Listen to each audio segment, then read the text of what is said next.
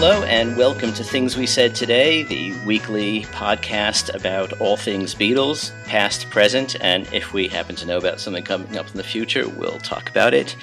I'm Alan Kozin, and I'm joined by Ken Michaels, who you may also know as the host of the syndicated radio show Every Little Thing. Hello, Ken. Hey, Alan. Hi, everybody. And Steve Marinucci, who you know as the Beatles Examiner, the writer of the Beatles Examiner column and many other Examiner columns. And hello, Steve. How you doing? Hi, Alan. Hello, everyone.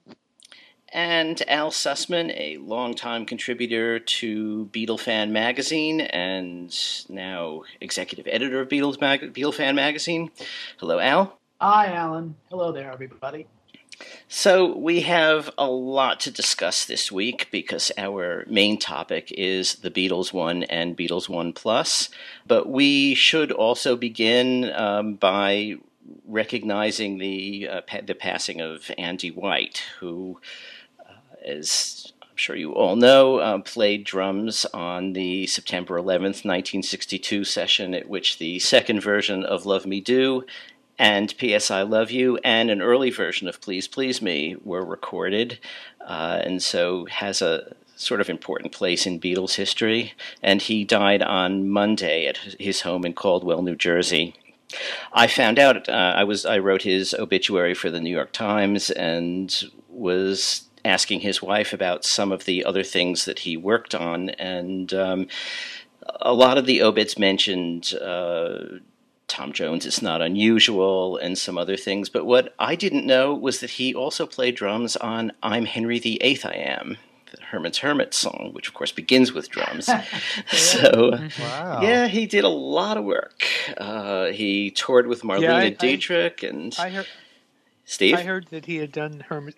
I'd heard that he'd done Herman's Hermits. I can't remember whether I'd heard it was that song, but in researching what I wrote up, the name Herman's Hermits did come across.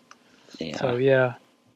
And in a way, it's a pity Tom Frangione, our sometimes co-host, is not with us because he knew him. And there is video on YouTube of him introducing a performance of Love Me Do with the Smithereens playing and Andy White on drums. And Andy White's last recording was P.S. I Love You with the Smithereens.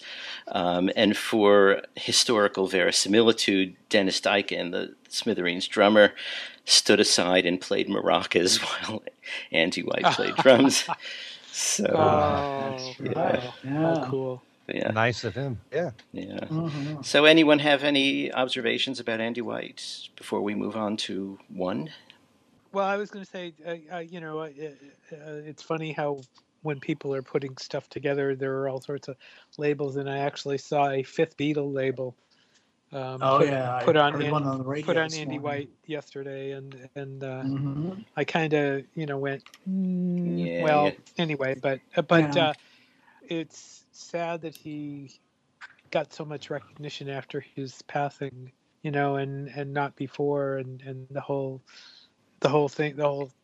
situation. What was funny was when I was doing the research, I was looking up, the recording session and how much Ringo was really upset about that. And somebody made the comment, I think on my Facebook page yesterday, I wonder if Ringo will post a statement. I kind of doubt it because apparently he was not pleased with that George Martin asked him to step aside. Yeah. So, now, as a segue, one of the interesting things about the one set is they sometimes, in several cases, use different audio for the video and the CDs, depending what they were using as visuals. And as it turns out, the CD has the take of Love Me Do with Andy White, but the video has the audio of the single with Ringo playing drums. So actually in that set, you get both versions. So that's actually a nice touch. Yeah. Mm-hmm. In fact, ironically enough, Tom brought that up to me the other day. Mm-hmm. Does anyone know why the decision was made that when the British single came out, it was the one with Ringo on it? If George Martin wasn't so pleased with Ringo's performance as a drummer, or he wasn't sure of him and his ability? Why did they choose for the British single to be the one with Ringo on it? No one has ever gotten to the bottom of that so far as I know. It's obviously something Mark Lewisohn's looked into, and I don't think he's been able to get a decisive answer. Also, as you know, once the Please Please Me album came out with the Andy White take on it, they ended up switching out the single, so later pressings of the British single were also Andy White. It was really just the earliest pressings had Ringo. So it may have been a mistake. But, they're both, I like both of those versions. It's not just that one has a tambourine and one doesn't. There's also a different kind of bass line. In fact, it's easier for me to tell which is which because of the bass line. Because on the one with Ringo, Paul does a slightly sort of a dotted rhythm, almost as it's just like boom, boom, ba boom, ba boom, and he leaves out the extra note on the one with Andy White. It's just boom, boom, boom. So those are things you can listen for to determine which is which when you're hearing them. Of course, the tambourine does make a difference. The tambourine makes a difference, but the acoustic guitars are sort of jangly too, so things sort of meld together in a certain way. You can tell from the vocals too. Yeah, that's right. A little more nervous in the earlier one, I think. Yeah. So let's talk about one in its various iterations and One Plus. I would say probably for the sake of concision, we're probably going to be talking mostly about One Plus, the version that has the CD and 2 DVDs or Blu-rays, because that has the most stuff. Wait for Al's train to go. Yes, waiting for the northern and southern line to get past the door here. Okay. So, shall we start with Al? Just for your general impressions about the set? Yeah, it's very well put together. Just in general, certainly on the CD, the one CD, the one CD, the remastered, remixed one CD. The overall sound is much brighter. The first 3 tracks, obviously, there's not much you can do with that. But other than the whether or not From Me to You should be in stereo. Yeah. But several of the tracks just sound really outstanding. I Feel Fine, for instance, sounds much better balanced than I ever recall it. And also I have a question on All You Need Is Love. Now that sounds about as good as any version of it I've ever heard. Is that a new remix, or is that perhaps the version that Giles Martin did for Love, or the version that was done for the Yellow Submarine song track? It's a new version. The ones, I compared some of the song track ones. I don't know if I compared that one.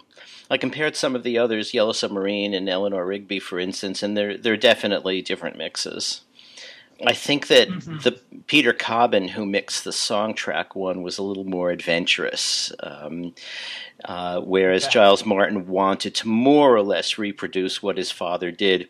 So, for instance, on Yellow Submarine, where John comes in with the funny voices, and there are other voices, Captain, that kind of thing. What Peter Cobbin did is he spread those across the 2 speakers, so you've got the voices coming in different places. Giles Martin did pretty much what his father did, which was have them all on one side. So anyway, continue, Al. If you I'm sure you have more to say. If there was anything, a shortcoming, I was slightly disappointed that they didn't get a little more adventurous with those mixes. I really thought that they would. Yeah. Especially since they went to the point of telling everybody it was remixed. I expected some major changes, and there, especially with the CD, there wasn't. I mean, the DVD had, I think, some more changes. Although, there are some really nice tracks on the CD. The middle tracks, Paperback Writer, and those Yes. that sounds. I mean, I Absolutely. did A/B comparisons on that in the days before it was released, before I wrote up my review, and I was completely blown away. It was. I mean, they sounded fantastic. They really did. Yeah. And one thing that I've always felt, and absolutely, and this album just confirms it for me, is that "I Want to Hold Your Hand" should never be heard in stereo. It just, I mean, the power of that record. It should always be heard in mono. Breaking it up into stereo just really makes, to paraphrase, John Lennon about the stereo version of Revolution, it turns it into ice cream. Huh. Mm-hmm. I don't necessarily agree with that, Al. Because I like the stereo version, but yeah, I like the stereo version too. I don't know. I don't necessarily agree with that, but I do agree with John's comments about Revolution. Revolution has a lot more guts and more balls to it in mono. That's the way to listen to it. Mm-hmm. And Paperback Writer did too, but the remix sort of approximates a lot of the mono power that had been lost in the stereo Paperback Writer. Yes. So I think they fixed some things. Yeah, they did a wonderful job with that. Yeah. So Ken, what about you? Overall, I'm totally blown away by everything. But just talking about the CD alone, I wasn't expecting something drastic. I thought there'd be some slight changes, and that's pretty much what we've gotten here. When I read John Martin's comments about this, he pretty much said he was kind of striving for more of a mono sound while keeping it stereo. And I could see what he was saying there, especially with the difference in Paperback Writer in the intro. In the stereo, isn't the vocals in one channel, but now it's centered in both. There's more power that way in the song. Yeah. So I certainly think Paperback Writer has more guts to it, more meat to it this way. Definitely feel more bass and drums, which is what I expected.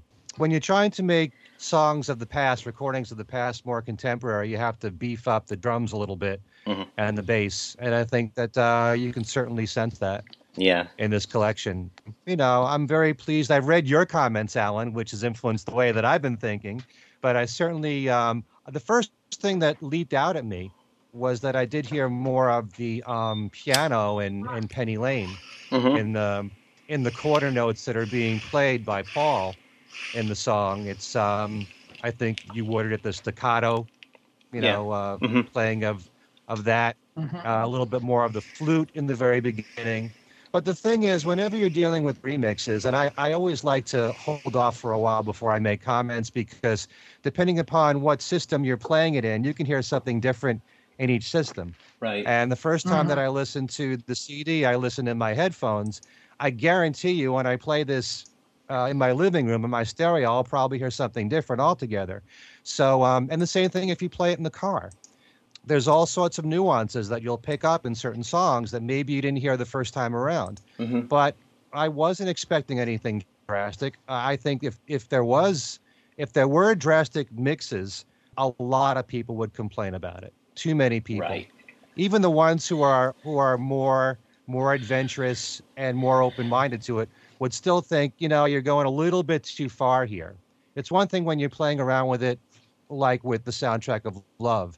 That had a purpose. There are reasons why they mix songs together in that way. Right, and so people gave them leeway because that was the deal, Right, but these were really tastefully done. Yeah. There's some slight changes, but not enough to make people cry out, "Oh, what have you done here?" So I like what was done. Yeah, I'm very pleased with the CD. And you mentioned the bass and the drums, and as we all know, the Beatles complained even during the Beatles era that they weren't getting the bass and drum sound that they wanted, and they would bring in R&B records from America to EMI and say, "Why can't you cut them like this?" So this is correcting what they always have said was a deficit. And I don't know about you guys, but just in talking to people about this release, a number of people have said, now hearing these remixes, now I see the point of Ringo. now I see why Ringo was regarded as, by the rest of them as such a great drummer. And I think these have done Ringo really a service without turning it into a drum record with guitar backing, I think it's brought him and Paul up in the mix to a much more sort of realistic place. So yeah, I mean, that's what they said about the 2009 remasters. That's what they were saying. Yeah. Everybody was pointing to the drumming. You could finally hear Ringo's drumming. Yeah. And I always remember George Harrison talking about Rubber Soul in particular, and that Ringo's drums used to sound like tin cans. Mm-hmm. But you listen to the 2009 remasters, and all of his drumming really shines. So he certainly benefits, as does Paul, with these remixes and the remasters. Mm-hmm. So, Steve, your general feeling? My general feeling, I'm happy with the remixes. I think that, like I said, I kind of was expecting more. I was expecting they would go a little further, since kind of more on what they did with Songtrack. Mm-hmm. But the upgrades on say like Paperback Writer and Rain and those things were just absolutely awesome. Like I said, I did some A/B comparisons in the days before it came out on the street, before I wrote my review, and just hearing those differences was just absolutely uplifting. It was really, really, really good. I was really pleased. Yeah. If anything, I wish they had made video mix. They had put some of the songs that weren't in the original 27 on CD. Right. Mm-hmm. As a bonus CD for the people who bought the deluxe. Right. Like Real Love and Free as a Bird. I'm sorry that the only way that you're going to get MP3 mixes of those, or I should say audio mixes of those now, is from bootlegs, because they didn't bother to do that. And Yeah. I think that was one thing they missed. I think the video quality is tremendous, and I know there's been some grousing about that, especially with the Blu-rays. We were talking about this before we got started, and I'm sitting here while we're sitting here talking and doing this. I'm sitting here watching the Blu-ray, my Blu-ray, and it looks fine. I mean, again, thinking about these are, all, in some cases, over 50 years old. Mm-hmm. The quality was not made for, in many cases, for this kind of of being upgraded and being archived this way 50 years later. Right. One big exception to that rule, and I wrote about this before the release came out, was 8 days a week. Gosh. Yeah. Yes. Mm-hmm. Yeah. That looks so damn Do you good. think they're just teasing us with that about, Yes. yes, we have Shea Stadium and it looks like this, and you can't have it yet until we say. Yeah, Right. it does And look absolutely. beautiful. And the other thing that looks good is the Within You Without You. That looked crystal clear on the Blu-ray, and I couldn't believe. I mean, we don't have Blu-rays of the Love stuff yet, but I mean, that looked so good. What I remember, that was another upgrade, and the Let It Be stuff looks really good too. And I've got, as we all do, how many versions of the movie, and I did a side-by-side comparison of that, and the Let It Be clips look great. I mean, they don't look perfect. I don't think the graininess is ever going to go away, unfortunately, on that. Even though, we'd all love it to. But I mean, it looks really good. It looks really. The Let It Be clips in this look sharper than I think we've ever seen them. Yeah. Even the bootlegs they even said were fantastic. Look great.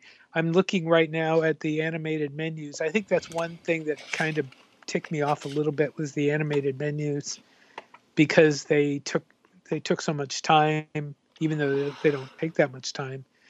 But after watching them for several days and looking at the, how funny they were in the Hey Jules with the Hey Jude, I actually appreciated that a little more. So I'm not complaining too much about that. But I mean, overall, this is fantastic. I mean, I was, I don't mean to put myself out there, but I mean, this was one thing that I'd been talking and asking for years, and now that it's here, I'm really, really glad. And for whatever shortcomings, it's not exactly the way I would have done it, but I'm not going to complain. I'm really not. There are a couple of anomalies maybe we should mention. First of all, the video discs have 5.1 surround sound, and the mixes are different. I mean, obviously, by definition, they're going to be different. But for instance, in one case, A Day in the Life, in surround sound, it is a remix of A Day in the Life as we know it, but in stereo, it is the Love mix of A Day in the Life, which is one of the more straightforward mixes on Love, except that they remove the second piano part. And it's most telling in the build-up to when the vocal comes in, because the last piano chord before the vocal starts is not in the piano part that they left there, but is in the one that they didn't include. And that strikes me as perhaps a mistake. I don't know whether they were just trying to save the effort of remixing again, because they had just done a remix for the Love album, and maybe they thought that it was more straightforward than it actually was. But whatever the reason, that's an oddity. Another thing, on the CD, 8 days a week, there actually is a kind of editing mistake there. Doesn't bother me particularly, but it's just sort of interesting. 8 days a week was basically take 13, except at the end, the percussion got a little bit out of sync and the guitars were a little bit out of tune, and so they made an edit piece which was take 15, and they added the edit piece on just as the outro of the song. Giles appears to have overlooked that or forgotten or missed it or something, but he didn't add on the take 15 edit piece. So the good news is that we now have take 13 complete, which we didn't have before. And the bad news is, if you want it to be the exact, a remix of the exact song as we had it, well, it's missing the take 15 edit piece. I would say that 9 3/4 out of 10 people won't even notice it. Right. But it's just including us. Yes. A reason not to throw away your 2009 remaster. Yeah, the slight out-of-tuneness in the guitars doesn't really bother me. I know a couple of people it does bother, and there's so much going on there to say that the percussion's out of sync is okay, maybe. But George Martin and the Beatles must have heard it at the time, or they wouldn't have done the edit. But I thought the record sounded great, and I'm actually just as happy to have a full take that we didn't previously have. But, Right. It's just one of these things that, like, a project like this is always going to yield some extra stuff that is perhaps unplanned, and that's one. And you don't forget the Real Love change. Oh, yes, the Real Love change. Well, we've had a long debate about this, partly because we were talking about different things. I thought you were talking about the solo being different, which sounds the same to me, but a lot of the little bits of George's guitar are different. And I think there is, in Free as a Bird as well, there's a section where his vocal's different, where in one he says the life that we once knew, and the other he says the love that we once knew. So you've got some changes there too. And as you said, there should be a CD version of that, but there isn't. Why would they do that? Why would they let it go out that way? As soon as I watched the Free as a Bird video, I noticed that instantly. George's vocal is different. Yeah. Well, I mean, it's the same. It's the same logic that was used in the changes in the anthology that drove everybody nuts. And I mean, the only thing I can pin it down to, and Alan, tell me if you think this is correct, is it's their music and they can do what they want with it. Sure. I mean, I mean, that's what. I mean, I know the Yes It Is. What they did with Yes It Is on Anthology just knocked me. I really was not in favor of that at all. I really didn't like it. Splicing all those crossfading it to getting into the release version, you mean? Or what? Well, yeah, I mean, yeah, doing that instead of just using the whole outtake that we'd had, that had been floating around. I mean, why do something like that, Yeah. So, but at the same time, it's nice to have these little changes. It gives us something to, to add to the canon, to say, That's right. Look what we've got here, so. Not only that, but in Real Love, at the very beginning, John's vocals are more processed. They're kind of buried more than on the record. Yeah. So I noticed that instantly. What's really about those two, about Real Love and Free as a Bird, is that, if you look at it from the fact that it was an artificial record to begin with, and we have outtakes that we've never heard before stuck in there now, even as small as they are, they've created their own little, alternate version, and I think that's actually that's a good thing. But I'll tell you, and Ken will acknowledge this. I called him the night I got the disc, and I was sitting there watching it, and I was literally my voice was almost shaking because I couldn't believe they'd actually made changes in these songs, and it was amazing. But I'm not gonna, it's not. I know there are people that will say, "Why did they bother? Why did they change it? Why did they change it?" I think the more the merrier. As far as we have the original versions. The thing is, though, that with the 2009 remaster, they've said that the new one is replacing the old one. So, if you don't have them, don't let them go. If you haven't got them, go out and get them if that really matters to you. Well, I have a feeling that it's certainly in the case of Free as a Bird and Real Love, since they're not technically, I mean, obviously all four Beatles are on it, but, they're not technically Beatles recordings. So, they're not part of the canon, so to speak. So there's probably... What was that? I think somebody's phone. Yes. That's the phone. I think John and George are responding to you on that comment. Yeah. Yes. I mean, really, you could argue that there is much of the Beatles canon as I Me Mine is that John didn't turn up to record. So yeah. Here they at least had a recording of him.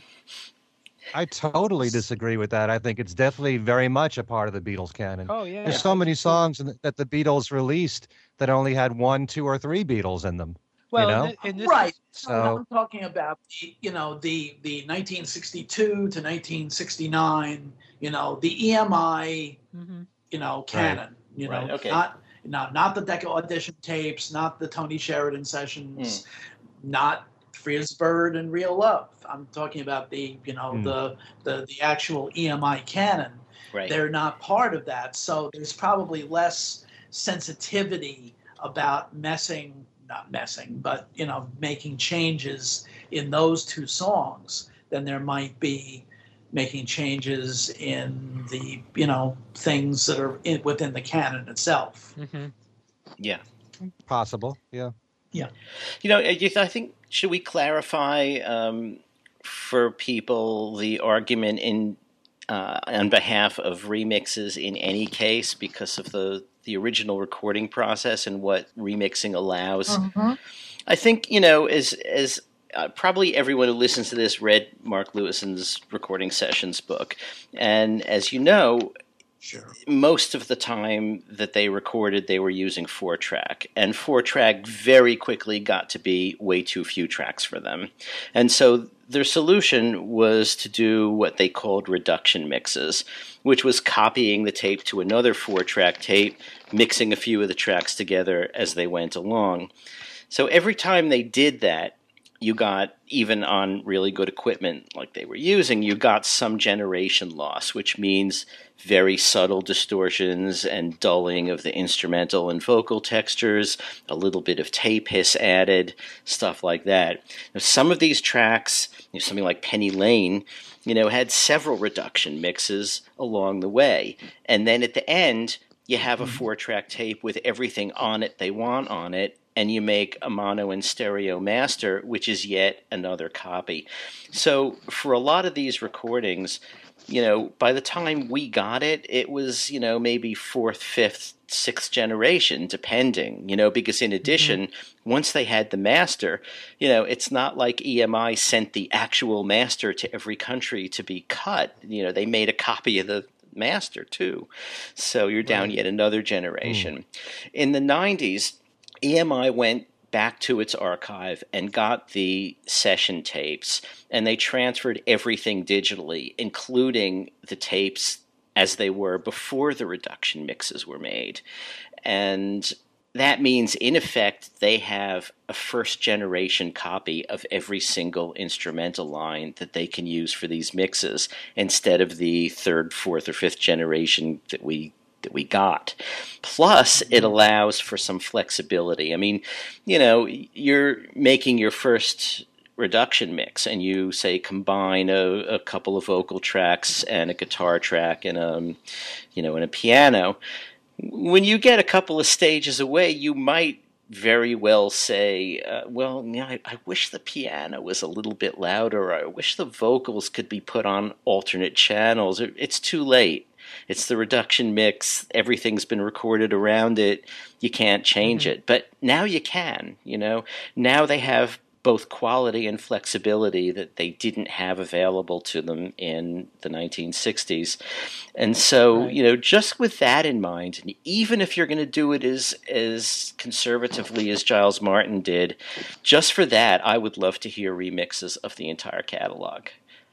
Just for the generation loss, issue, because it's more like you're in the room with the Beatles. You're hearing the sounds as they were recorded, and that's why also the bass and drums sound so good, So, if they ever get around to doing the Blu-ray thing that we've been hearing that they'll do, maybe that will, maybe that will all come about. Yeah. I mean, that was the selling point with the remasters, and as good as the remasters were, there's still further they can go further. Yeah, because with the remasters, you're still dealing with the reduction mixes and all that stuff that happened. You're saving maybe a generation or so, but you're not saving that much. No.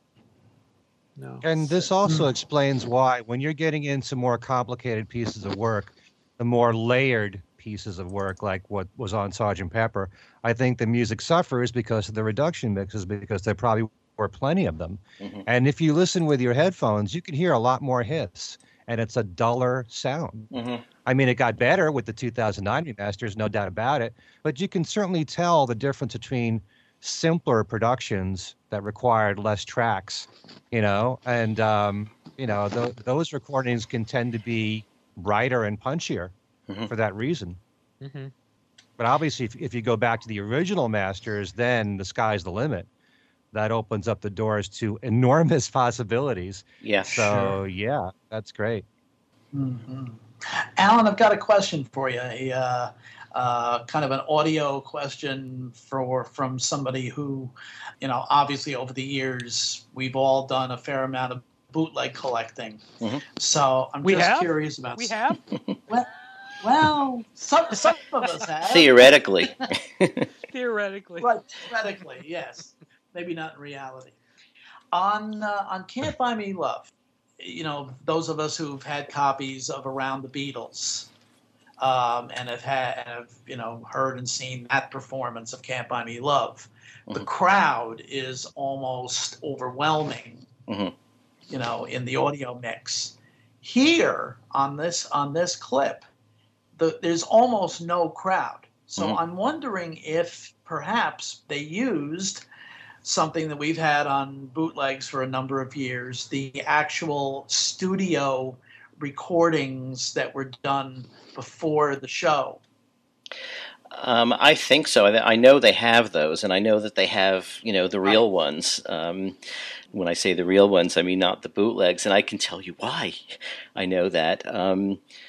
Once when I was on a trip to England before the anthology came out, while it was in the works, I was visiting Mark, and he said, could you bring the disc that has that, pre-audience Around the Beatles track? And I said, yeah, sure, but why? And he said, well, they don't actually have it.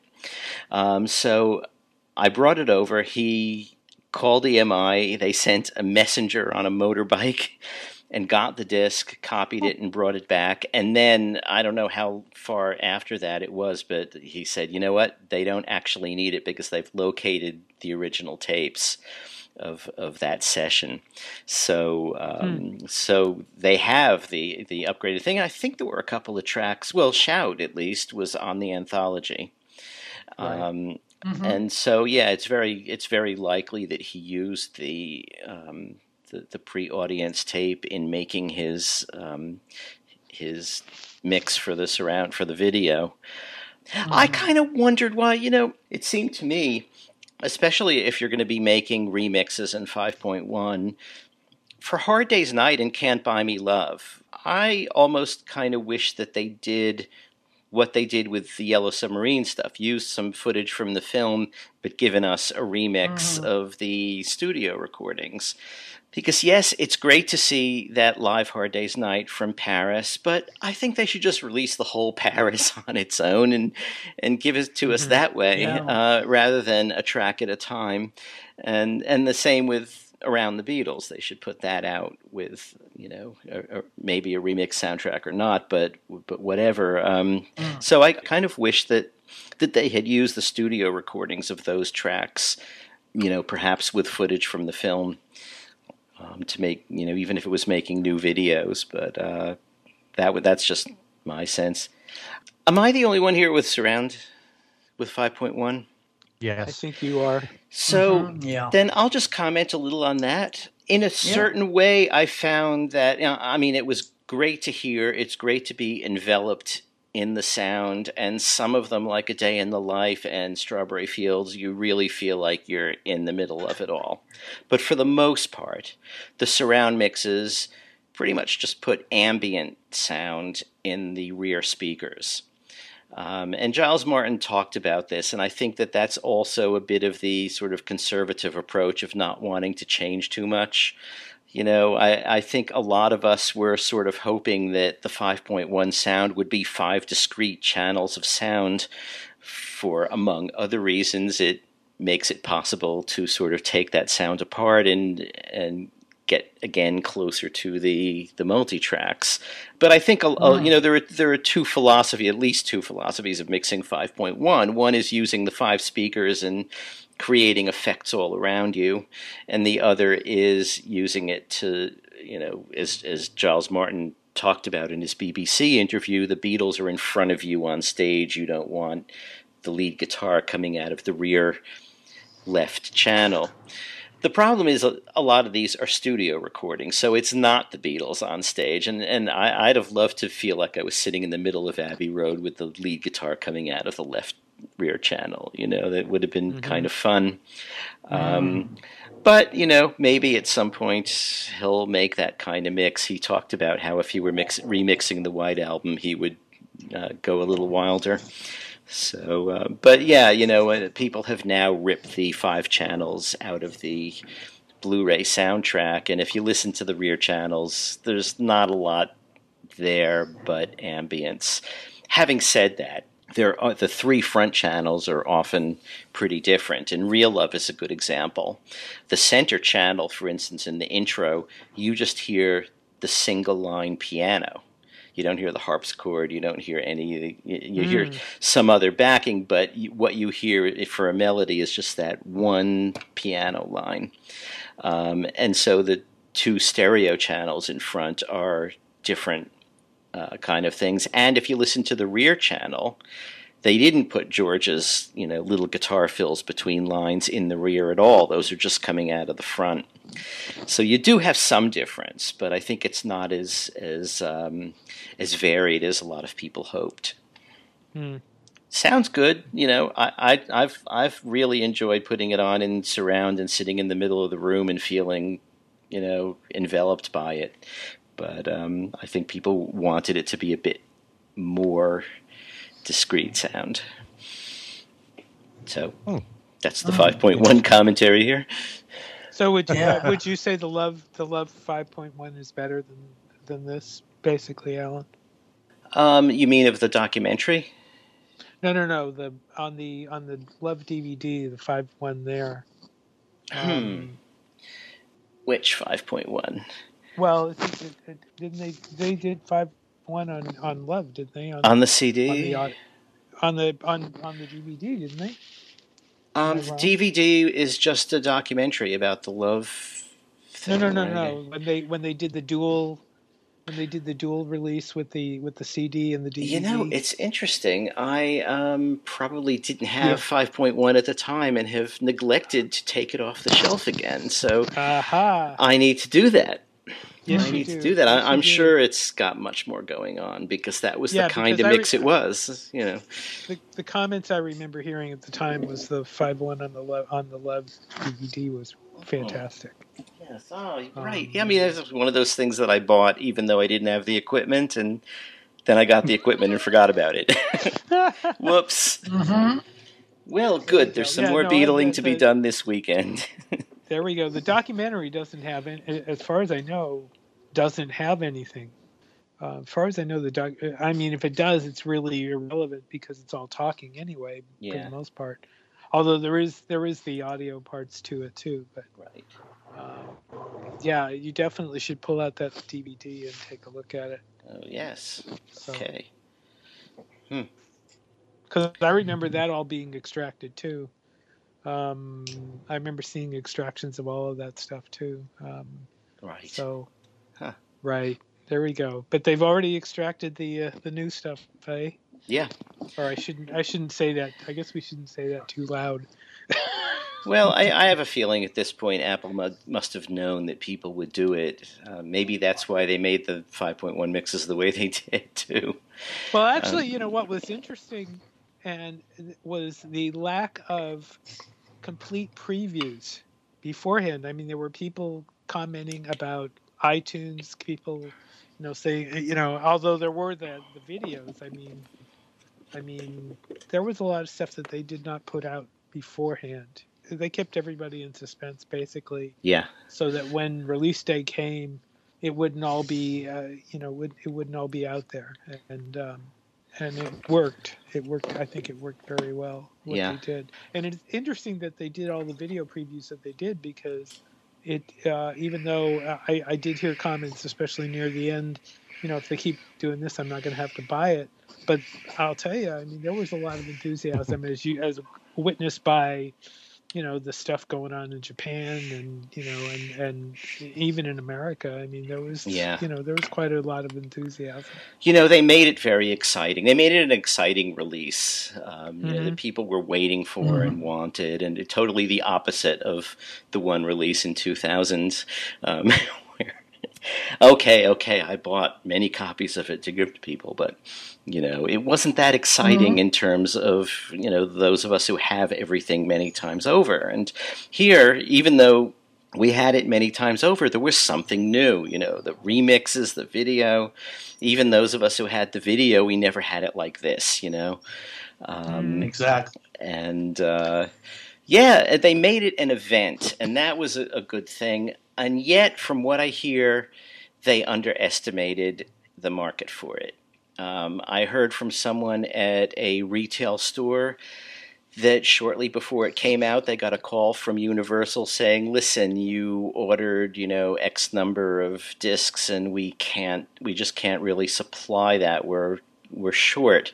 And the person said, "Wait a minute, you don't understand. People have pre-ordered these. We've promised them for release day." And Universal managed to come up with the numbers that they needed, and they were okay. But it just sort of surprised me. It's like, wait a minute, it's a Beatles release. It's stuff that hasn't been out. Are you referring to Amazon? No, I'm not. Because I heard a lot of people who ordered on Amazon in Australia, right, and even in America. Yeah, I wouldn't say a lot here, but I did hear a lot of reports from Australia that people who pre-ordered through Amazon there did not get it Yeah, for I at heard least that a too, week. but no, this was from someplace else, and Okay. it just surprises me that wait a minute, you're a record company, you're putting out Beatles stuff that hasn't been out, and it doesn't occur to you that you need to have a lot of them on hand. What is that? Yeah, I mean the visual thing, has a built-in I don't know how to say attraction, I guess, because of the MTV, situation. And Hmm. I mean, that kind of, even though MTV isn't where it is now, I mean, is where it was. Um, I mean, there's still people love visuals, and this stuff, a lot of the general public has not seen. We Right. have, Hmm. we've Yeah. seen it zillions of times over and in lousy quality. And let's But face it, the when Beatles were very visual guys. There's a lot Mhm. you get Yeah. from looking Yeah. at the interplay between them, and even just the chemistry of the group. I've seen these things a gazillion times, and yet sat there saying, it's interesting how even really early on, Paul was always on. He was the one smiling at the audience. Yes. John, not Mhm. particularly. George, a bit less. And just looking at the differences between, there's just so much to watch with the Beatles always. And then when they throw in stuff like, oh, let's do Hello Goodbye in our Sergeant Pepper suits, I mean, that's an incredibly visual clip. Mhm. So, and A Day in Yeah. the Life, the sessions, it's cut very weirdly because it's sort of psychedelic and it's jumping around, and yet you're seeing the orchestra with its funny noses and masks on. You're seeing McCartney conducting it a little. You're seeing George Martin conduct it. You're getting an awful lot of information from these visuals. So, yeah, incredible Yeah. attraction. It's always fascinating. It's fascinating to always watch John and Paul Hmm. and how much Paul cracks up because of John Yes. in some of these videos. Absolutely. Yeah. Um, We can work it out. just to see. Yes. Mhm. Yeah. Yeah. Yeah. And, you're wondering what's going on during those videos, but there Yeah. are times when Paul is trying to contain himself, Yeah. Mhm. he's smiling and something's going on in his mind that John's, he's playing with him in some way. And then you're trying to figure it out. And at some point, Paul cracks up or something. But yeah, that's the great thing. Like you said, visually, there's so much interplay going on with them. And, Yeah. in many ways, we have to be very grateful that at the end of 1965, the Beatles cut 10 videos in one day. And most of those Yeah. videos were pretty simple. Mhm. I mean, but they're still fun to watch. And then once you get into the more artsy videos, visually, they are just stunning. And they're in the best quality I've ever seen. I Yeah. mean, just going into Paperback Writer and Rain, the ones from Rain, my God. Yeah. I mean, I love Yeah. the fact that they put the 3 videos of Rain in there. And I like the third one, the black and white one, just as much as the other 2. Mhm. It's Yeah. kind of very artsy being black and white. Yeah. And the fact that that was more of a performance video than the other 2 were. And then once you get into Strawberry Fields Forever and Penny Lane, again, very artsy videos. And then you go into Hey Jude and Revolution, which looks stunning. Yeah. I mean, such Yes. a clear picture as I've never seen before. Yeah. And then, apart from all that, there's some emotion tied in since we're all human here. Every time I watch Sure. the Something video, I have to obviously acknowledge the fact that there's 8 people in that video and half of them are no Yeah. longer here. Yeah. Mhm. And it's a very personal video to see each of the 4 Beatles with their women at the time, their wives at the time. Mhm. So watching that really moves me. But there's a couple of questions that I'd like to pose to you guys because I've watched all the videos and I listened to the CD. The only thing I haven't had time to do is to read the booklet. But maybe you can answer a few questions, which is of the live performances that they chose. They're all great. Yeah. But do you know what the process was behind those? Because obviously there's got to be several videos of From Me to You. I mean, why pick the Royal Variety Performance one of that? Can't Buy Me Love. Why the one from Around the Beatles? There must have been some thought process behind that. And the other question that I have is that for the songs for which they made more than one video, how do you pick which is the best one to put on the first disc? Was it always the first video that they made? Because I love that video of Hello Goodbye where they're all dancing around. Right. And you see Paul, together, arm in arm there, dancing. Right. I like that one just as much. Yeah, I like all of Why those. is the first? Well, they're a lot of fun to watch. The two videos of Hey Jude are wonderful. I love the second one just as much as the first. Yeah. I think in some of those cases they went with what was widely seen at the time. So Hello Goodbye, the Pepper one, was seen on Ed Sullivan.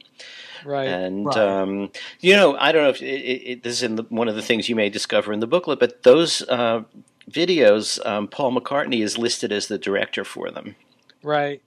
However, Something was apparently directed by Neil Aspinall, and it just says directed by the Beatles. So a funny thing about Something as well is that, those were all obviously filmed separately. There's no scene in there where two Beatles are in the same frame. Right. Yeah, and that's, in fact, you mentioned the, the sort of the emotion of knowing that half of those people are gone now, but also, just the historical standpoint of, knowing that video was, the necessity of making that video was the fact that for all intents and purposes, the group didn't exist by that point. Right. Yeah. And you mentioned From Me to You. I have a feeling, I'm sort of doing a quick inventory in my mind. It's very possible that version from the Rail Command performance may be the only video version of that song that exists now. Didn't they do it in Washington? Yeah, they did. Yes, they did. Yes. But there aren't many. You're right.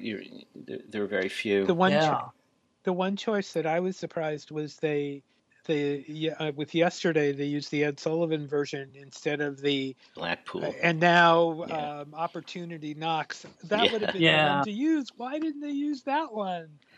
That was so cute. Except that Paul is obviously very nervous in that one. You can tell. So I guess they feel that the Sullivan performance is a more polished one. Mm-hmm. Yeah, it could be. And also in the Paperback Writer Rain videos, Paul's tooth, is very noticeable in all of those. And I asked Michael Lindsay Hogg, I said, did you guys talk about that, or was there any discussion? And he said no. They just did it. And the other thing I asked him was about the Shooby-Doo vocals on Revolution. I said, did they tell you about that? He said, no, that was just a nice surprise. Mm-hmm. So it was completely improvisational. He didn't say we have just met Mr. Campbell. Sorry. Yeah. Little Paul is dead thing going on, Yeah, I see that. Cute. I got it. Mm. I was just going to say that, when you watch Revolution right now, the video, it is just it's such a heavy record, the video version. Killer. It's great. And the first thing I noticed when they leaked the video online was how much the drums were beefed up. Yeah. Especially early on. And my God, they're rocking on that version. I'm starting to like that version better than the studio one that we've come to know all these years. But it's so great. And another thing I wanted to mention was it's a nice surprise that they included the introduction for Paperback Writer and Rain that was given to Ed Sullivan. Ed Sullivan, in there. Mm-hmm. And the David Frost intro, too. Sure. That was cool too. I like that. And of course, with the Sullivan intro to Paperback Writer, you see Paul holding up the negatives for the Butcher cover. Butcher cover. Mm-hmm. Yeah. Mm-hmm. Yeah, that's true. Matter of fact, on Hey Jude, I have another question for you, Alan. On the 5.1 mix of the video. Now, on the regular sound, it sounds as if, because we've always known that basically Paul was singing over the record, including his own vocal. right. through most of that performance. And yet on the these versions, especially the one on the first disc, at least on the verses, the record vocal is not there. He's not singing harmony basically with his own voice. Although on the choruses he is. Interesting. Yeah, I don't know what they used really. Yeah. What do you guys think of the commentaries? Not much. I think they phoned them in, and there are a couple of little interesting tidbits, but a lot of it was, well, okay, here we are walking. And and then we get on horses, and they corroborate the Ringo horse runaway story. Ringo's comment about the drum size changing in "Hello Goodbye" is kind of interesting, but and Paul's commentary about the strange guy in the Hey Jude video, at least, so now we know who he is and why he was there. But beyond that, there wasn't a lot of information. They were basically telling us what we could see by just watching it. Right. I thought the Paul commentaries were better than Ringo's. I think Ringo's really were just kind of window dressing basically, and Paul actually, like you say, he said some stuff that actually was interesting, and even if the observations were what they were, at least Paul, there was enough of what Paul had to say that you could kind of gather some feelings about what he was, how he felt about them, where Ringo didn't say a whole lot about anything, but some of Ringo's were a little funny, funny asides, like, okay, we're going to get another wear out of those Sgt. Pepper costumes, and it caught a bit of his sense of humor, I thought. So, the commentaries, I don't imagine I'll really watch those again. To any of you, apart from the one time you watched them, is there any reason to go back? No, I wish they had done actually a few more. Yeah, and taken it more seriously, maybe, But I found the bit about Strawberry Fields to be interesting because Paul was talking about how the Beatles at the time liked Swedish films, right? That's and very true. Artsy films, and Peter Goldman, I guess that's the name of the director for Strawberry Fields. He he led them in that direction into making something very artsy, and he had very definite ideas of what he wanted the band to do, and it was all done in one day. And they do talk a little bit in detail about that, mainly Paul. But I found that to be interesting. I never knew that before. So Ringo said that it was Paul's idea that he would jump up to the tree. But then Paul said the director told him to do it, so there was some contradiction going on too. So. memories like fade. Yeah. Right. I just think also, just watching a lot of things. As you're watching, we were talking before about the interaction between them, but you think of other things too, just as you see these clips, like the fact that when they did the Yesterday performance on Ed Sullivan, nobody in America would have even known Yesterday at the time. It had come out on the British Help album. Yeah. It wasn't out as a single yet, and I don't think by the time it was even broadcast, perhaps, but it maybe had come out. That was the day before. Yeah, but the studio audience must have had no idea what that was all about, and that must have been great. Sitting there and hearing live a Beatles song you've never heard before, and it's Yesterday. Just an incredible thing. We've talked about that before because there have been several instances of that. Recently when Dave Schwensen was a guest on our show, and he brought up the fact that when the Beatles played at Shea, they did Act Naturally, which hadn't been released here yet. That's right. Same thing with the Washington Coliseum show, with Roll Over Beethoven being the first song, and Long Tall Sally. And Long Tall Sally. Thank you, Al. Yeah. So that certainly wasn't the first time that happened. That's right. So Beatles were full of surprises for us. That's right. One thing about the Alan, you were talking about the interaction. It's fun just to watch, to focus in on each of them Not their interaction, but just what they do. I'm watching Hello Goodbye right now, and watching them all kind of play around. Ringo shaking his head. It actually looks like he's a little tired, but I love the part at the end where the girls are dancing with John, and John kind of leers over at the camera with this kind of snarky smile on his face, like, "Ha, look at me! Don't you wish you were here?" Yeah. And there's that moment in Hey Jude. I think the version that's on the first disc, where you can tell Paul keeps glancing over at John, and you can tell that he's either making faces or doing something. And finally, at one point, almost near the the end of the first part of the song, Paul has to sort of just lower his head to keep from cracking up entirely. Yeah, And the funny thing is that if you think there's been all the talk all these years about the the White Album being the tension, the beginning of all the tensions, and yet right in the middle of those sessions you have a moment like that. Right. Which shows that they were still that that bond, right, that interaction. Oh yeah. But they were also four very individual personalities, and absolutely their personalities. I mean, that was what everybody fell in love with, and you can see that really to the nth degree on these videos. Why individually, why everybody loved John, why everybody loved George. Ringo's humor, and Paul, of course. I like what you said, Alan, about Paul being on all the time. That's extremely true. Extremely true. Yeah.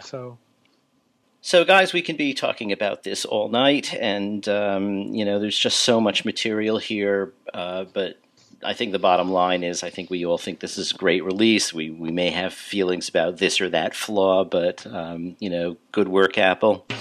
And so for this week, that is Things We Said Today. If you want to email us, write to us at thingswesaidtodayradioshow@gmail.com. And you can find us on Twitter at the @ThingsWeSaidFab. And otherwise, we will see you next week. So for Ken Michaels, Steve Marinucci, and Al Sussman, I'm Alan Kozin, and we'll see you next time.